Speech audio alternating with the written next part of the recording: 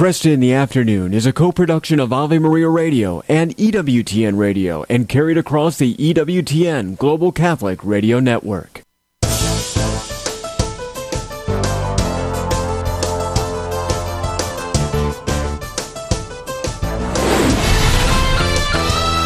Broadcasting from the studios of Ave Maria Radio in Ann Arbor, Michigan, Al Kresta is ready for conversations of consequence. This is Kresta in the Afternoon.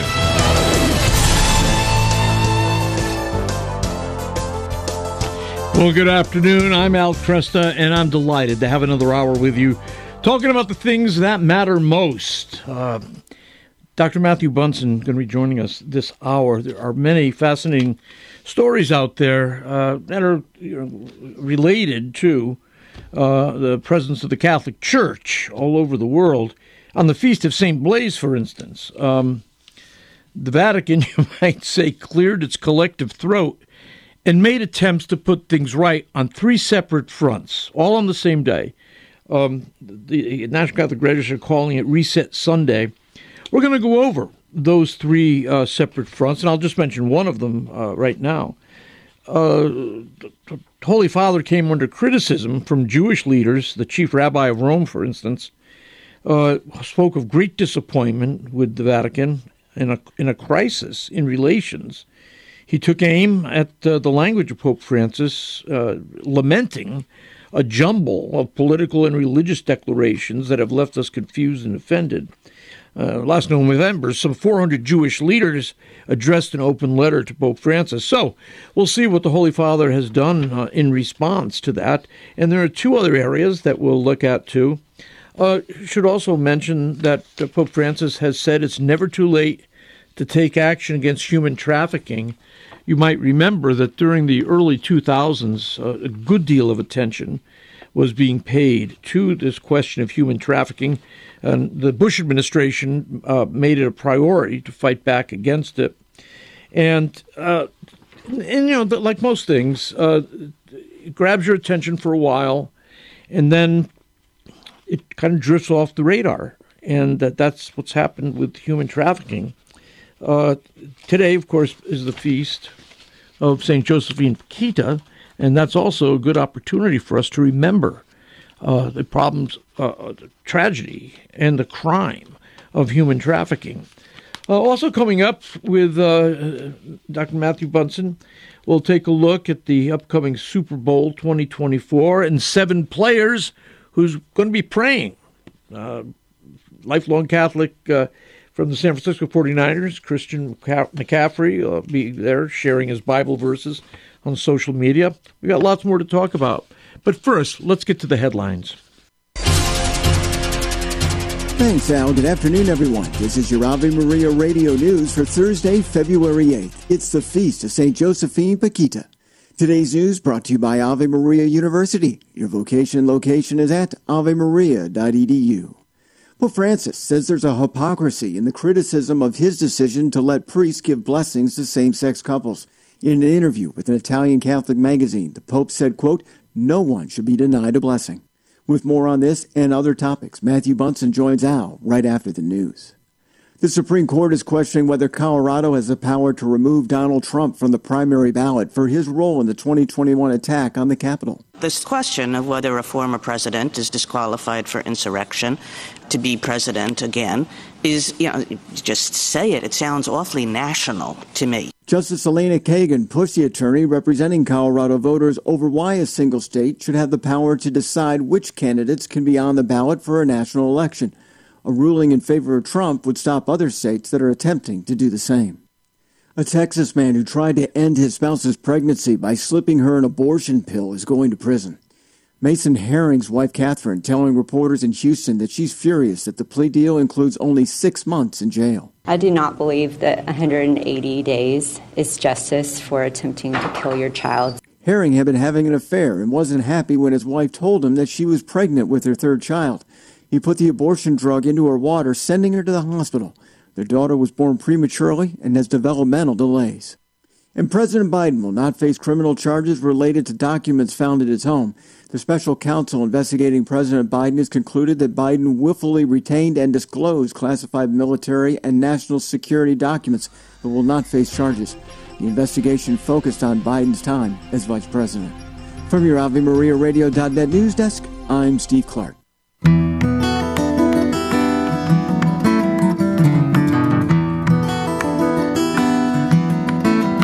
And good afternoon. I'm Al Kresta. Joining me right now, Dr. Matthew Bunson, who is Vice President and Editorial Director of EWTN News.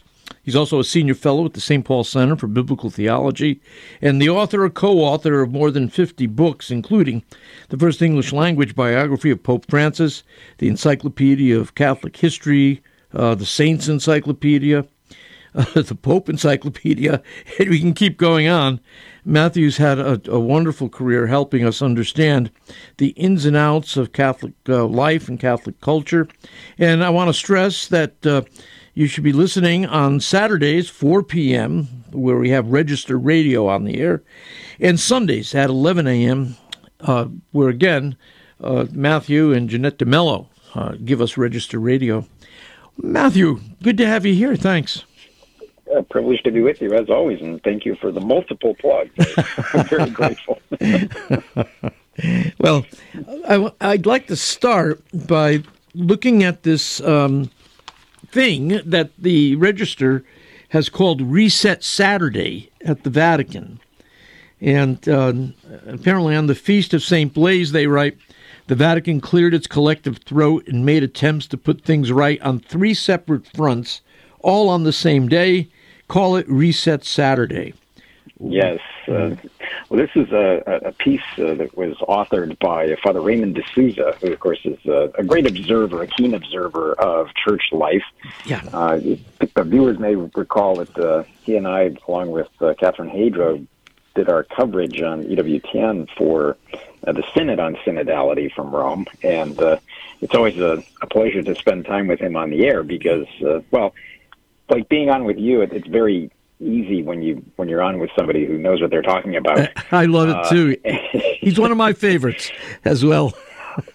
So he's made a very interesting observation here, and that is that, as he pointed out, on the Feast of St. Blaise, what he refers to as Reset Saturday, and what he was referring to was some additional clarifications coming from Cardinal Victor Manuel Fernandez, the prefect of the Dicastery of the Doctrine of the Faith, relating to sacraments. We can come back to that. There was another one on Pope Francis's letter to what he called My Jewish Brothers, which is trying to clean up something of a problem that he's had over the last months in the wake of the terror attack by Hamas on Israel. Mm-hmm. And then we can also look at the announcement that there would be 300 parish priests from around the world being brought to Rome as part of a synodal process, largely in response to what was observed during the Synod, that there were virtually no parish priests at all whose voices were heard during this long process of synodality. We can also add to that, not necessarily relevant to this precise article, but it is worth noting that there were scant numbers of deacons, permanent deacons, who were present during the Synod on Synodality, so we'll have to see if a group of them is summoned to Rome next. But it's obviously a clear effort to have these voices heard by pastors. Now, as Father Raymond points out, the attendees will not be changing. It's the same group coming this October that attended last October, so somehow the voices of these 300 parish priests have to be injected into this process, or this is a waste of time for them to go to Rome. Yeah. We'll see. It's an incredible oversight on the part of the Synod planners, it seems to me. Well, it's also something of a mystery as to how some were chosen to attend the Synod on Synodality. Right. A lot of church professionals, I think, as Father Raymond likes to call them, took part. A number of religious church professionals were there. It's a little hazy as of right now, at least, as to who among the thousands and thousands of priests around the world are going to be taking part, who will be summoned. We're not clear as of right now, to the best of my knowledge, of who, for example, from the American clergy will be attending. And I think that's a list that will be of great interest to people, largely unknown names. Do we know who's making the selections? Well, typically for decisions like this, we have the General Secretariat for the Synod that oversees this, but they tend to rely, in much the same way that they did for the Synod on synodality and the appointment of different people, that they will be depending on Episcopal conferences. We have, for example, I think the USCCB as an office that is dedicated to the Synod on synodality. So they're likely right now canvassing different names of priests, and then we'll see what they come up with in terms of a list. I don't know what the geographical distribution is, because if you remember, too, the initial distribution was quite diverse heading into the Synod, and then Pope Francis made many of his own personal appointments, which is exactly his right, to reflect his concerns. That had something of a very strong European, I would stress to Western European disposition. That's no criticism of Francis. That's simply the group that he chose. So we'll have to see what the preponderance of these parish priests are coming into Rome at some point. Now, what was the nature of the criticism from Jewish leadership that that Pope Francis feels he has to respond to it? Yeah, from the beginning, Pope Francis has tried to bring about some sort of a peaceful settlement, and that I don't think comes as a surprise to anyone. But one of the criticisms has been what, in fact, has been described by Riccardo De Segni, who is the chief rabbi of Rome, described as a disappointment, a crisis in relations. And what he's referring to is what he called a jumble of political and religious declarations that have left the Jewish community confused and offended. And I think part of it is referring to something that Pope Francis said, for example, that everyone wants peace, but it depends on what kind.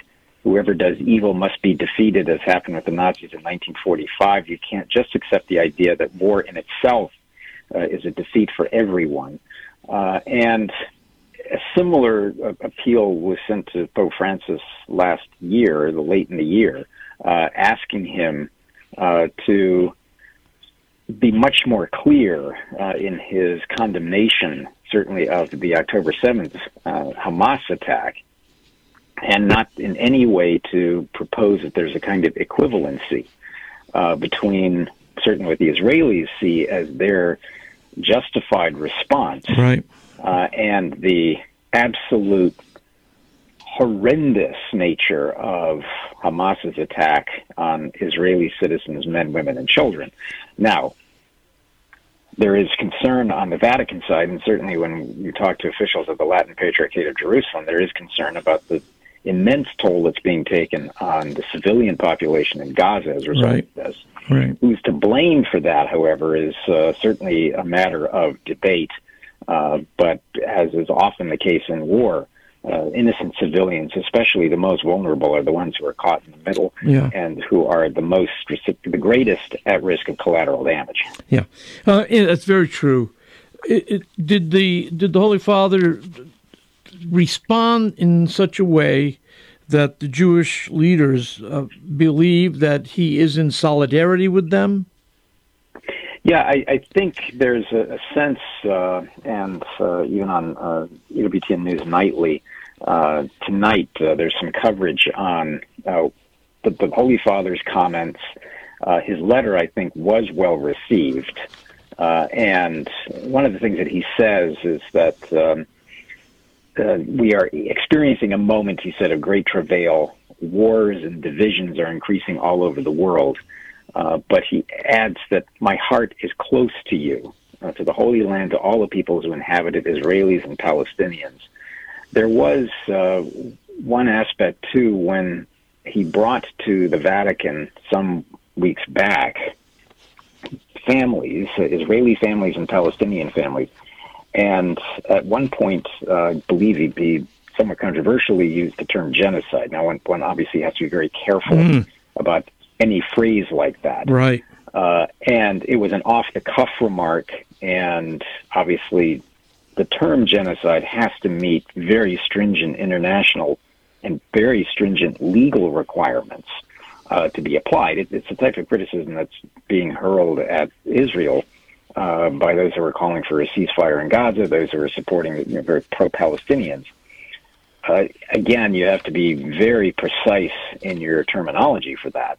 And the World Court and other things have, again, very strict delineations about what is intended with genocide. And if we look at the genocides that have been documented, we think of the Armenian genocide, although I know that the Turkish government refuses to acknowledge that. Right. The millions of Armenian Christians who were killed.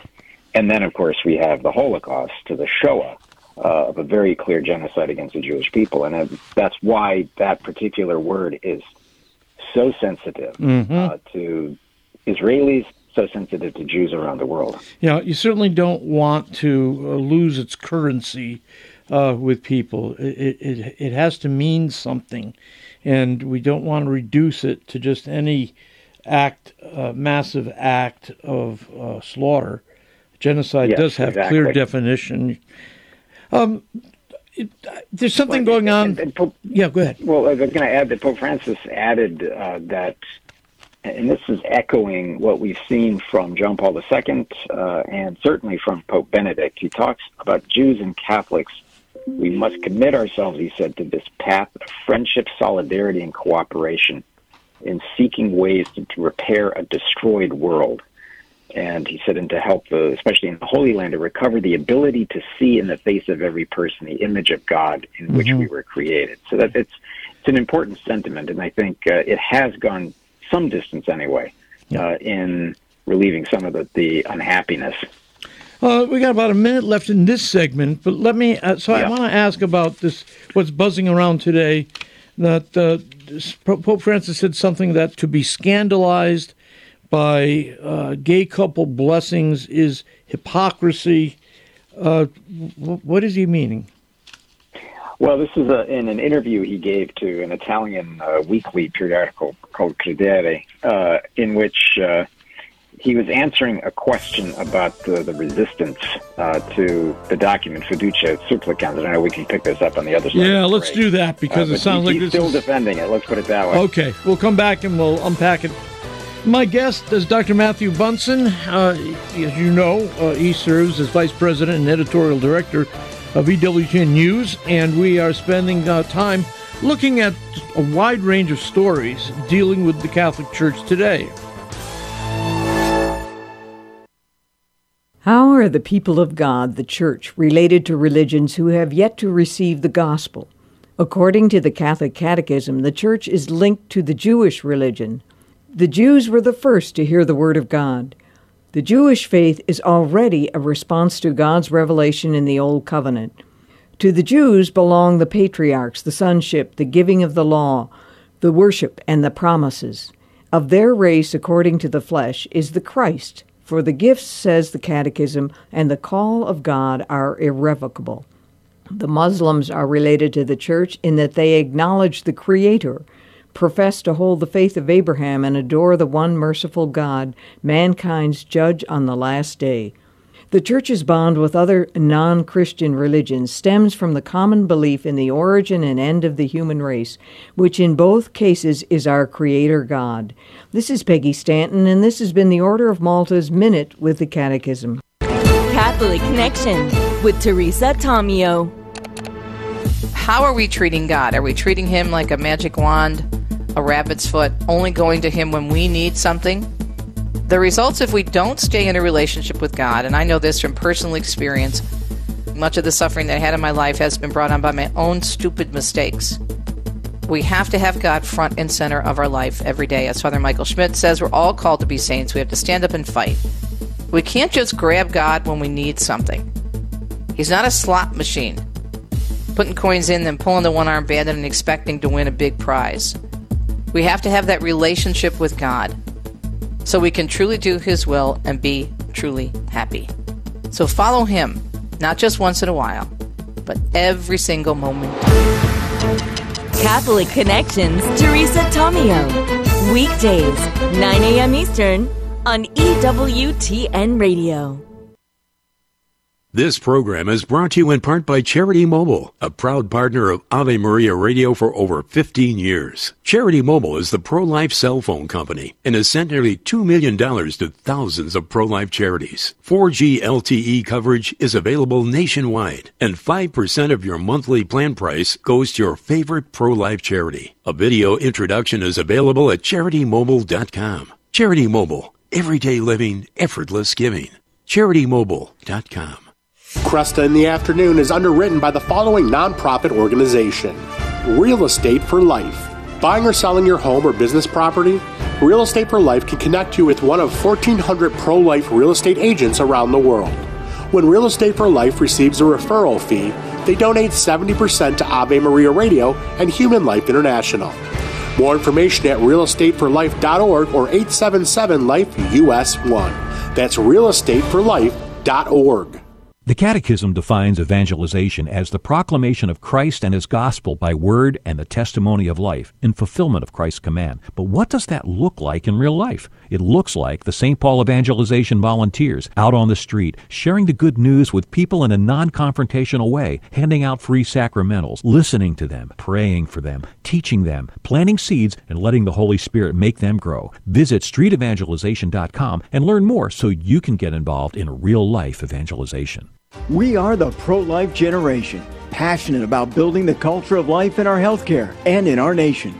But not all healthcare options are equally pro-life, and some provide morally objectionable procedures. CMF Curo is different.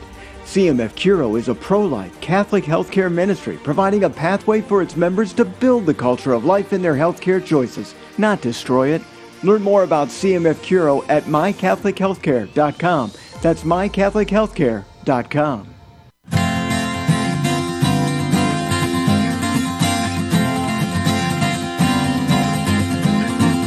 Good afternoon. I'm Al Kresta. With me, Dr. Matthew Bunson. Before we get back to the conversation, let me put in a plug here. EWTN Publishing has just released a new book. It's by Jose Gonzalez Hurtado, and it's called The New Scientific Evidence for the Existence of God. I haven't read it myself yet. From what I hear, he does a great job, an easy, understandable way to help us think about the scientific evidence for theism. And the books are going to be available in the EWTN Religious Catalog, and we'll have Jose on the program with us soon, and I will give it the book a look when I get my hands on it. But again, the book is called The New Scientific Evidence for the Existence of God, Jose Gonzalez Hurtado, and you can get it at the EWTN Religious Catalog. Matthew, before the break, we were talking about this buzz going around right now about Pope Francis blasting those who oppose blessing gay couples and doubling down in his support of blessing gay couples. And there's so much ill definition here and misunderstanding. It's important, I guess, to let's unravel it a bit. So, what did the Holy Father do? Well, I think to provide a little bit of even further background context, the Holy Father loves to give interviews. It's certainly his privilege, and he has been giving quite a few. Mm-hmm. In those interviews, he tends to speak very much off the cuff. We were just talking in the last segment about when he met with families of Israelis and Palestinians caught up in the war in Gaza. The question at the time was asked, did he actually use the word genocide, as I mentioned, because the Palestinians who met with him said, yes, he did. The Vatican subsequently said, no, he didn't. We're not really sure what he said to them because his remarks, again, tend to be very off the cuff. There's even some question about whether he used the word terrorism in reference to what was happening in Gaza. This is all the way back in November. If we look at his comments about what he has said relating to hell, a lot of off-the-cuff things that were still a little hazy about what he might have said. Mm-hmm. So to that then, he has been very much trying to defend Fiducia Supplicans, this document, as you know, about authorizing pastoral, clearly non-liturgical blessings for same-sex couples and others in, quote, irregular situations. So he's talked about it on a number of occasions publicly, and in this case gave an interview to an Italian weekly periodical in which he apparently describes this, the opposition to it, about those who are somehow scandalized by the idea of giving same-sex blessings, blessings to same-sex couples. But he goes on to say, and he has said similar things before like this, and that's why it's important to remember a lot of his off-the-cuff things he goes back to. He says, no one is scandalized if I give a blessing to an entrepreneur who perhaps exploits people, and this is a very serious sin. He says, whereas they are scandalized if I give it to a homosexual. This is hypocrisy, he said. We must all respect each other, everyone, which takes us back, of course, to his comments, especially during the Synod on todos, that everyone is welcome. And as he says, everyone is entitled to a blessing, but then he tried to clarify again, I don't bless a homosexual marriage. I bless two people who love each other, and I also ask them to pray for me. Yeah. I'm curious, do we have a wave of people, an epidemic of same-sex couples coming to church doors and asking for blessings? Well, this is the question that was immediately asked, among many, as you know, as you and I have been talking now since the middle of December. There does not appear to have been an avalanche of people rushing forward asking for blessings. There was, just immediately after Fiducia Supplicans was promulgated or issued, some very public, very social media-oriented efforts to demonstrate that the blessings are available. We saw that in social media, the priest, I think it was in Lexington, who gave a same-sex couple a blessing. It went clearly, based on the photographs, well beyond the letter and intent of Fiducia Supplicans, who the priest in this case wore a stole. It was it looked like it was on the sanctuary of a church. It seemed very formal. And certainly was in defiance of the requirement to be simple and spontaneous. Yeah.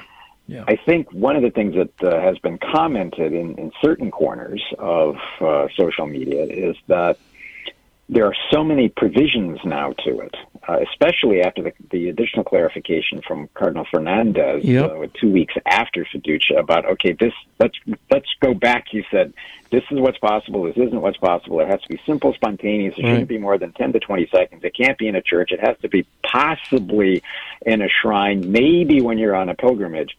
There were so many elements of fine print to what was allowed that, as I ran across in a couple of social media posts, why are we bothering is one of the comments that was made. So my understanding is, at least anecdotally, that there has not been this torrent of people begging for blessings. Yeah, this is a self-inflicted wound, it seems to me.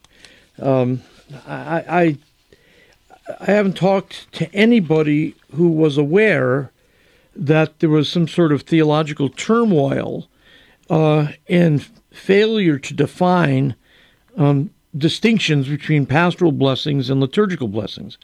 Were you aware of any, theologians who were angling for clarity on pastoral blessings versus liturgical blessings? I don't know of any. No, I think if there was an effort, and I suspect there would be still in some quarters an ongoing effort, unsuccessful clearly as it has to be, to try to push for the blessings of same-sex unions, which of course is a very different thing. Right.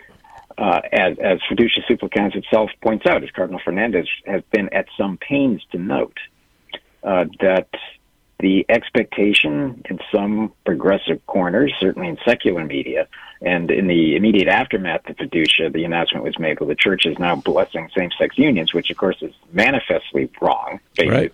Any reading of Fiducia would tell you that. Right. they want something that they have not yet gotten and still haven't gotten, because Fiducia Supplicans makes very clear of what's possible and what isn't. Now, the document itself is still controversial, as we saw with the African bishops, with bishop conferences around the world, including the Dutch, who encountered real problems with this. The Eastern Catholics, as you and I have talked, declare themselves incapable of giving these blessings. Right. And there are elements of fiducia that raise a lot of difficulties for bishops in different parts of the world. Yep. Yeah. But it's still far from what many of the progressive Catholics have wanted for a long time. So in this case, I don't think anyone was happy with how this rolled out. And we go back to the question of synodality. One of the frustrations is, as Father Raymond de Souza notes in the piece that we were talking about in our start of our conversation today, that the way that fiducia was created, drafted, and then promulgated was distinctly, in the view of many, non-synodal. And all of this was happening while the synod on synodality was taking place. Crazy, yeah, just crazy. We can add very quickly, Al, too, that this new official note from the dicastery, Gestis Verbisque, which is a note trying to clarify what, as again Father Raymond notes, is the fact that a minister of a sacrament may not alter the essential form and matter of the sacraments. Why this document came out now, I think, is something of a mystery, other than it reinforces many, many clarifications that have come previously. We have seen in recent years a problem. So you were just asking about, was fiducia trying to solve a problem? Apparently not, but Gestis Verbisque is at least trying to reinforce what has been a source of some concern, and that is those ministers, for example, in baptisms, who replace I baptize with we baptize. Yeah. And it has created, and we're still likely to see more fallout on some of these cases where baptisms were declared invalid by necessity. Yeah. Because the minister did not follow proper form and matter. Yeah, this can get real messy. The proper form is I baptize, isn't it? Yes, that's correct. Yeah, and so there were some priests who, in the spirit of, unity, horizontal relationships, want to say we, that is the church in general, rather than I as an individual. So they, I assume this was all in a spirit of generosity towards all to say we baptize, but right. But it's I'm not the unfortunately formula. old enough to remember some of the chaos in the 70s. Was that? Yeah, I was not paying any attention. I was not anywhere close to the Catholic Church in the 70s. In fact, I largely forget the 70s. So, well, with good reason, I think, in some ways, liturgically at times. Clown masses and real changes to things that at the time seemed odd, certainly as a little kid, which I was. It just didn't. Let's just say good liturgy tends to speak for itself. Yes, it does, yes. By the way, I'm reading Peter Seewald's huge, massive biography of Joseph Ratzinger, and it's the second volume in particular. Spends a lot of time going over the period of the 1970s, and it really was, there was a lot of chaos after the Second Vatican Council. A lot of strange things going on. So yeah, it's why I do consider Pope Paul VI. He has been criticized harshly over the decades, but I really do look at him, as we have had a chance to study him more, especially His Holiness. Yes, that he was a hero in his own way. And I've written at times that it seemed as though he was standing alone in front of a hurricane of chaos and confusion coming out of, not because of the council, but because of the way it was interpreted. Yeah, he's a heroic figure in my mind, and We'll come back, continue the conversation with Dr. Matthew Bunson, looking at stories around the globe dealing with Catholicism and the Catholic Church. There's a story here of a female Anglican bishop who's been speaking to Pope Francis's Council of Cardinals. Support for this Ave Maria radio program comes in part by the non-for-profit St. Anthony Services.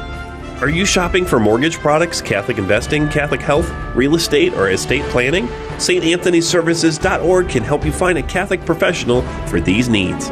They regularly connect faithful citizens with faith-based professionals that share our Christian values. More information at StAnthonyServices.org or 877-LIFE-US1. Do you own popular index mutual funds or ETFs? If so, you're automatically own shares of companies that conflict with your moral beliefs. Ave Maria mutual funds are managed to conform to pro-life and pro-family values. Long-term investors can invest in the no-load Ave Maria mutual funds. The experienced professional portfolio managers make decisions based on investment fundamentals and pro-life values. You can learn more about Ave Maria mutual funds today at 866-AVE-MARIA or visit AveMariaFunds.com. Kresta in the Afternoon is underwritten by the following nonprofit organization: Real Estate for Life. Buying or selling your home or business property? Real Estate for Life can connect you with one of 1,400 pro-life real estate agents around the world. When Real Estate for Life receives a referral fee, they donate 70% to Ave Maria Radio and Human Life International. More information at realestateforlife.org or 877-LIFE-US1. That's realestateforlife.org. Underwritten in part by the following nonprofit. Do you have an insurance plan that pays for everything, even things you don't believe in? There are options. You can join Solidarity Health Share, a faith-based health-sharing community. Plus, Solidarity Health Share can save you money with prices starting as low as $384 a month for families. Call to see how much you can save. 844-398-9399. That's 844-398-9399. It's time for Family Man with Dr. Gregory Popchak. Parents often resort to scolding, coaxing, or even bribing to get our kids to help with household chores. But what if I told you there's a more effective approach? The next time your child does anything helpful, pause to appreciate them. Say something like, "Hey, I noticed you put away your dirty dishes without being asked. Thanks for that. It's really thoughtful and responsible of you." You can even put a cherry on the top of your gratitude with a warm hug, a fist bump, or some other sign of affection. A few words of thanks are much more powerful than a whole paragraph of nagging or criticizing. Over time, you'll notice that these expressions of gratitude not only encourage more helpfulness from your kids, but more gratitude too. Get more great parenting tips at CatholicHOM.com or check out our books, Parenting Your Kids with Grace or Parenting Your Teens and Tweens with Grace. I'm Dr. Greg Popchak, but you can call me Family Man. To discover more ways faith can enrich your life, visit CatholicCounselors.com. Christ is the Answer with Father John Riccardo. I tell oftentimes an experience that I had at Divine Child when I was a young priest, 1 year ordained. First time I ever really saw the power of the Blessed Sacrament. And we simply exposed the Blessed Sacrament at the end of Mass one night. I encouraged people. I said, you know what, we've been in the habit of praying over people after Mass. I said, we're not going to do that this week. I'm just going to invite people to come on up and pray if they want to pray. And I put the Blessed Sacrament on the altar. I kneel down. As I kneel down, the church is in the sanctuary. The whole church. And as I'm looking at this, and I'm looking at the people there, and I'm looking at Jesus under the appearance of bread there, I saw the Lord standing on the altar. And he's just standing there looking out at all the people. And then at a certain point, he turned towards me, and he just bowed. And he says, "Don't you see how easy this is? You don't have to do anything. You just have to put me out. You put me out, and I will work."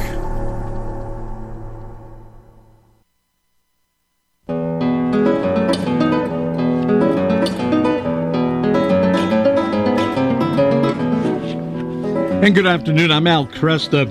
Super Bowl's coming up, and it's very interesting because you've got a number of players who know that their lives are guided by faith and that they're about a lot more than just football.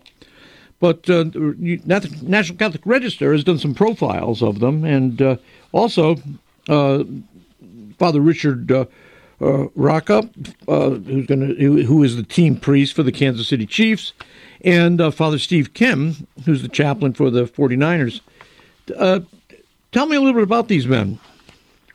Yeah, I love the fact that the Register was able to do this, and hats off to Elisa Murphy for doing the research into this, because we can forget that the scale of sports and just the sheer amount of money and the lifestyle that seems often associated with professional athletes. No offense to faithful and devoted family guys who are in sports, and men and women.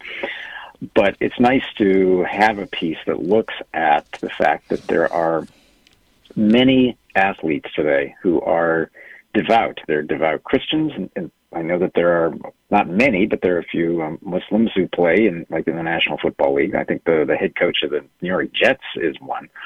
But Elisa was looking in this particular case at 7 players who pray. And if you go to ncregister.com, you can take a look at the article in question, because it has a picture right at the top of the San Francisco 49ers quarterback who will be starting for the 49ers on Sunday in the Super Bowl, kneeling in prayer with teammates. And this is a game that was played back in October when the Dallas Cowboys came to town in San Francisco. And it's two things that really strike me about this. The first is that you do have players who are very conspicuous, but not aggressive in how they live their lives as people of prayer, Catholic or Christian. But the other is how often that is considered now culturally almost distasteful even to talk about. Mm-hmm. Mm-hmm. And it's important to remember that for a lot of these guys, I think of Patrick Mahomes of the Kansas City Chiefs, again, Brock Purdy, who talks about, he shares his faith quite openly. Yeah, I was praying against him last week, though. As I watched as I watched the Detroit Lions take an incredible lead and then go down to the defeat at the end. Yes, yeah. Well, we can talk about some peculiar play calling. But I know we don't want to get into that. It's a sore spot. And I live in D.C., so you can imagine how the Baltimore Ravens fans have been the last couple of weeks, too. Losing to the Kansas City Chiefs. There was a great meme that had a shaded area of California, and they had the 49ers, and then this little shaded in area of Kansas City, Missouri. And then the rest of the country was asking the question, is it possible for both teams to lose? But one player in particular is worth really giving a shout out to, and that's Harrison Butker, who's the kicker for the Kansas City Chiefs. Yep. He had a very interesting conversation with EWTN News' Colin Flynn a couple of years ago, and he remains one of the most proficient and feared kickers in the whole of the National Football League. In fact, he won the Super Bowl basically for the Chiefs last year with a game-winning field with 8 seconds left. Yeah. For the Chiefs to defeat the Philadelphia Eagles. No offense again to Eagle fans, but he is somebody who wears a scapular and is very committed to going to Mass, to speaking about the faith. That he takes his family to Mass and talks in a very practical, real-world way about what it is to live your faith in your personal life, but then also how it can guide what you do professionally. And I think that's worth noting. And I think that's something that even someone like Brock Purdy, C.J. Stroud of the Houston Texans, who actually I think wore some very obvious Christian clothing. Yeah. And why not? If this is what helps shape your worldview, absolutely. Don't be afraid of it. No. When people look at you, do they know to whom you belong? Right. Which is meditation we had actually in the first segment of this program today, Father John Riccardo raising that very question. And you don't, historically we have had a lot of remarkable players who have also lived their faith. I think of Phillip Rivers, the longtime quarterback of the Kansas City Chiefs. the San Diego Chargers, who went on, I think, also to play for the Indianapolis Colts for a while. And, of course, there's Vince Lombardi, who was a devout Catholic and a legendary head coach of the Green Bay Packers. Yeah. And there's a host of other players over the years who have been very public in expressions of their faith. Tom Landry, for example. Yep. Roger Staubach, both legends of the Dallas Cowboys. I interviewed Landry. About 30 years ago. Yeah, he was it was a good interview. Easy to talk to. Right. So. Now, it was interesting because you had one of the great rivalries in sports in the 1960s between the Dallas Cowboys and the Green Bay Packers, including the Ice Bowl. Right.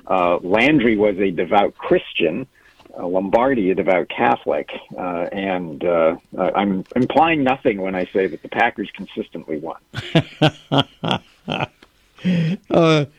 Let me switch gears to what might be another area of rivalry. A female Anglican bishop who's campaigned for gender equality addressed the Council of Cardinals, I guess this week even, as part of a session dedicated to deepening a reflection on the role of women in the church. I don't know her. I don't know anything about her. What did she contribute to the conversation? Well, this is context, as you and I have during this hour, really matters. And in this case, if you and I actually, I think it was in 2022, had a conversation about the Council of Nine, the C9, right. Pope Francis's Council of Cardinal Advisors meeting. I think it was in February of 2022. And one of the topics, an ongoing topic, has been the role of women in the life of the church. And this is something certainly that Pope John Paul II talked about, that Pope Benedict talked about, and now Pope Francis has too. Sure.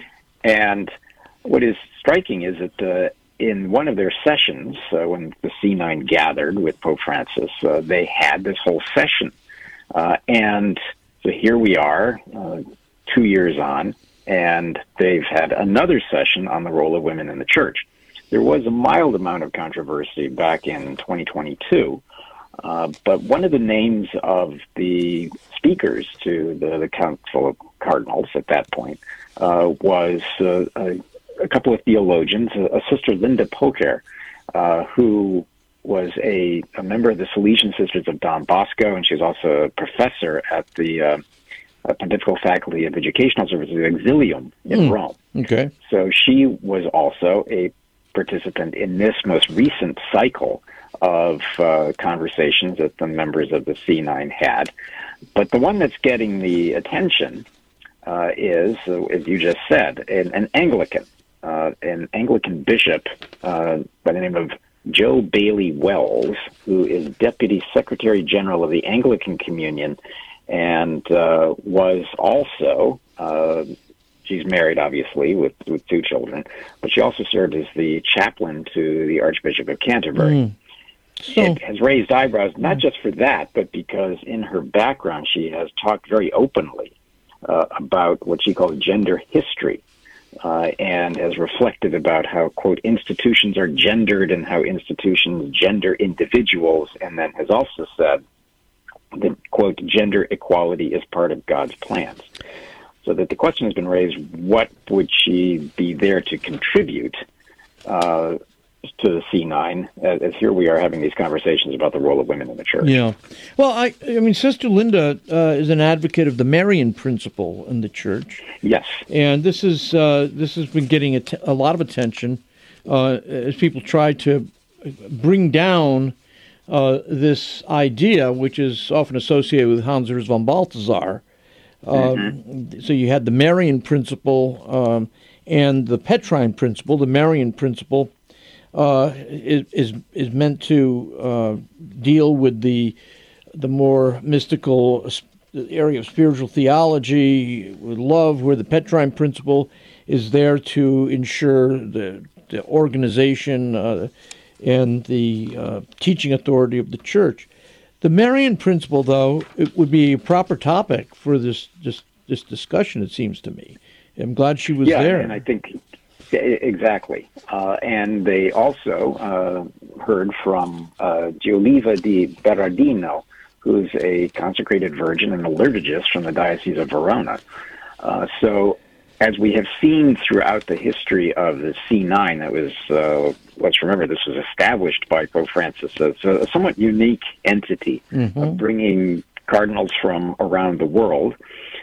And people like Cardinal Sean O'Malley was a member. At one point, Cardinal George Pell was a member. Yeah, I remember. This current iteration is especially interesting because among them is Cardinal Fridolin Ambonga Bisungu of Kinshasa, who was, you and I had talked just a couple of weeks ago, responsible for delivering the response of basically the whole of Africa's bishops, with the one exception of South Africa, which went sort of in a slightly different direction from its confreres, that they are unable to bless same-sex couples and essentially rejecting Fiducia Supplicans. He's a member of the C9. I see. So the idea that somehow this Reverend Joe Bailey could somehow be creating problems for us, I think there are many members on this C9 who are probably very interested in hearing her perspective, and those of the others. But I don't think that they are very likely to be embracing the idea of the ordination of women. Right.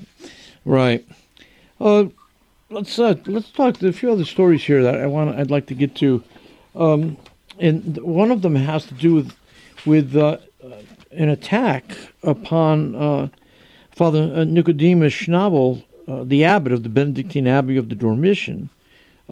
He was attacked in Jerusalem. That's right. Did this, and apparently for ideological reasons, two young Jewish nationalists attacked him. It's amazing to me that they would feel as though they would have to do violence against a Catholic priest. I don't get it. Yeah, I was in Israel some years back, and while we were making our way through the country, our guide, who was an Israeli and beautifully informed about the Catholic Church and all, pointed out that attacks like this are unfortunately very common. And those who perpetrate the attacks often are what are described as Jewish nationalists. There have been efforts, for example, to commit arson and vandalism. And in this case, there was an attack, as you know, done by the Nicodemus Schnabel, the abbot of the Benedictine Abbey of the Dormition, which is a very high-profile shrine. It's a very high-profile place. But it came as no surprise to him, let's put it that way. And I think that's a sad statement of our current affairs. Yeah, that wasn't a surprise. Oh. Well, unfortunately, we're going to have to leave it there, Matthew. Let me thank you once again for taking the time. Oh, privilege to be with you and to spend the time with you and your audience. God bless.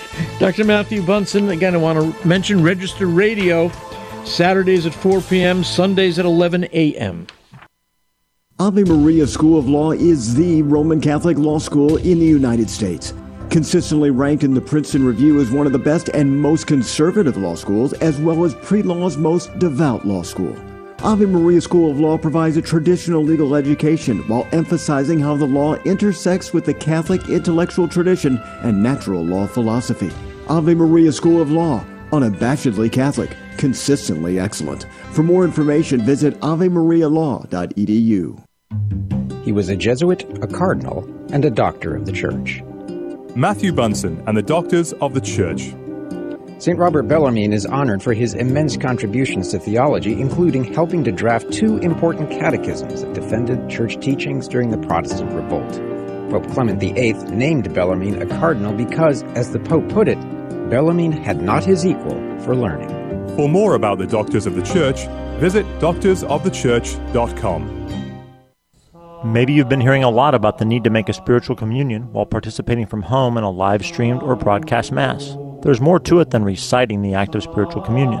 We should begin by having sincere repentance for our sins and affirming our belief that Christ's death redeemed us.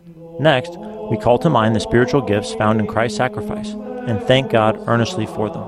Now we are disposed to pray the traditional prayer of spiritual communion. Jesus, I embrace you and unite myself wholly to you. This program brought to you in part by the following nonprofit, Christendom College. Looking for a life-changing experience this summer that will strengthen your child's faith and immerse them in a joyful Catholic culture? Well, send them to Christendom College's high school summer program, The Best Week Ever. It's located in the beautiful Shenandoah Valley of Virginia, and The Best Week Ever is one of those gifts that keeps on giving. You can learn more and apply at bestweekever.com. Mention Al Kresta when applying. That's bestweekever.com.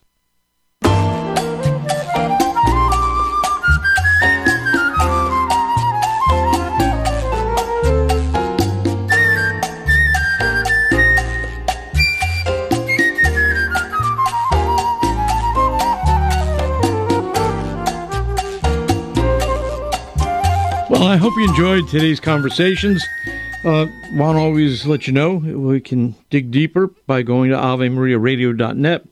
The Kresta guest archives there contain many articles that were used in preparation for the interviews and many that are just related to the topics we discussed today.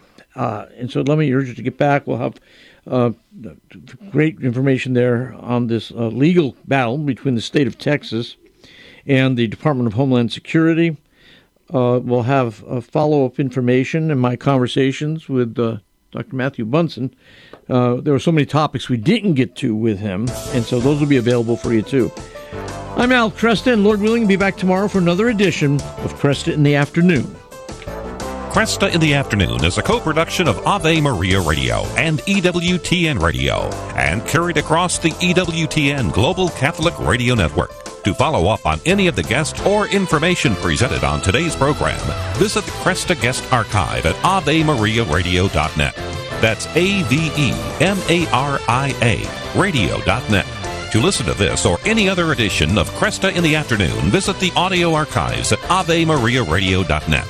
Or to order a CD of the program, call 734-930-4506 or email orders at AveMariaRadio.net. That's 734-930-4506 or orders at AveMariaRadio.net.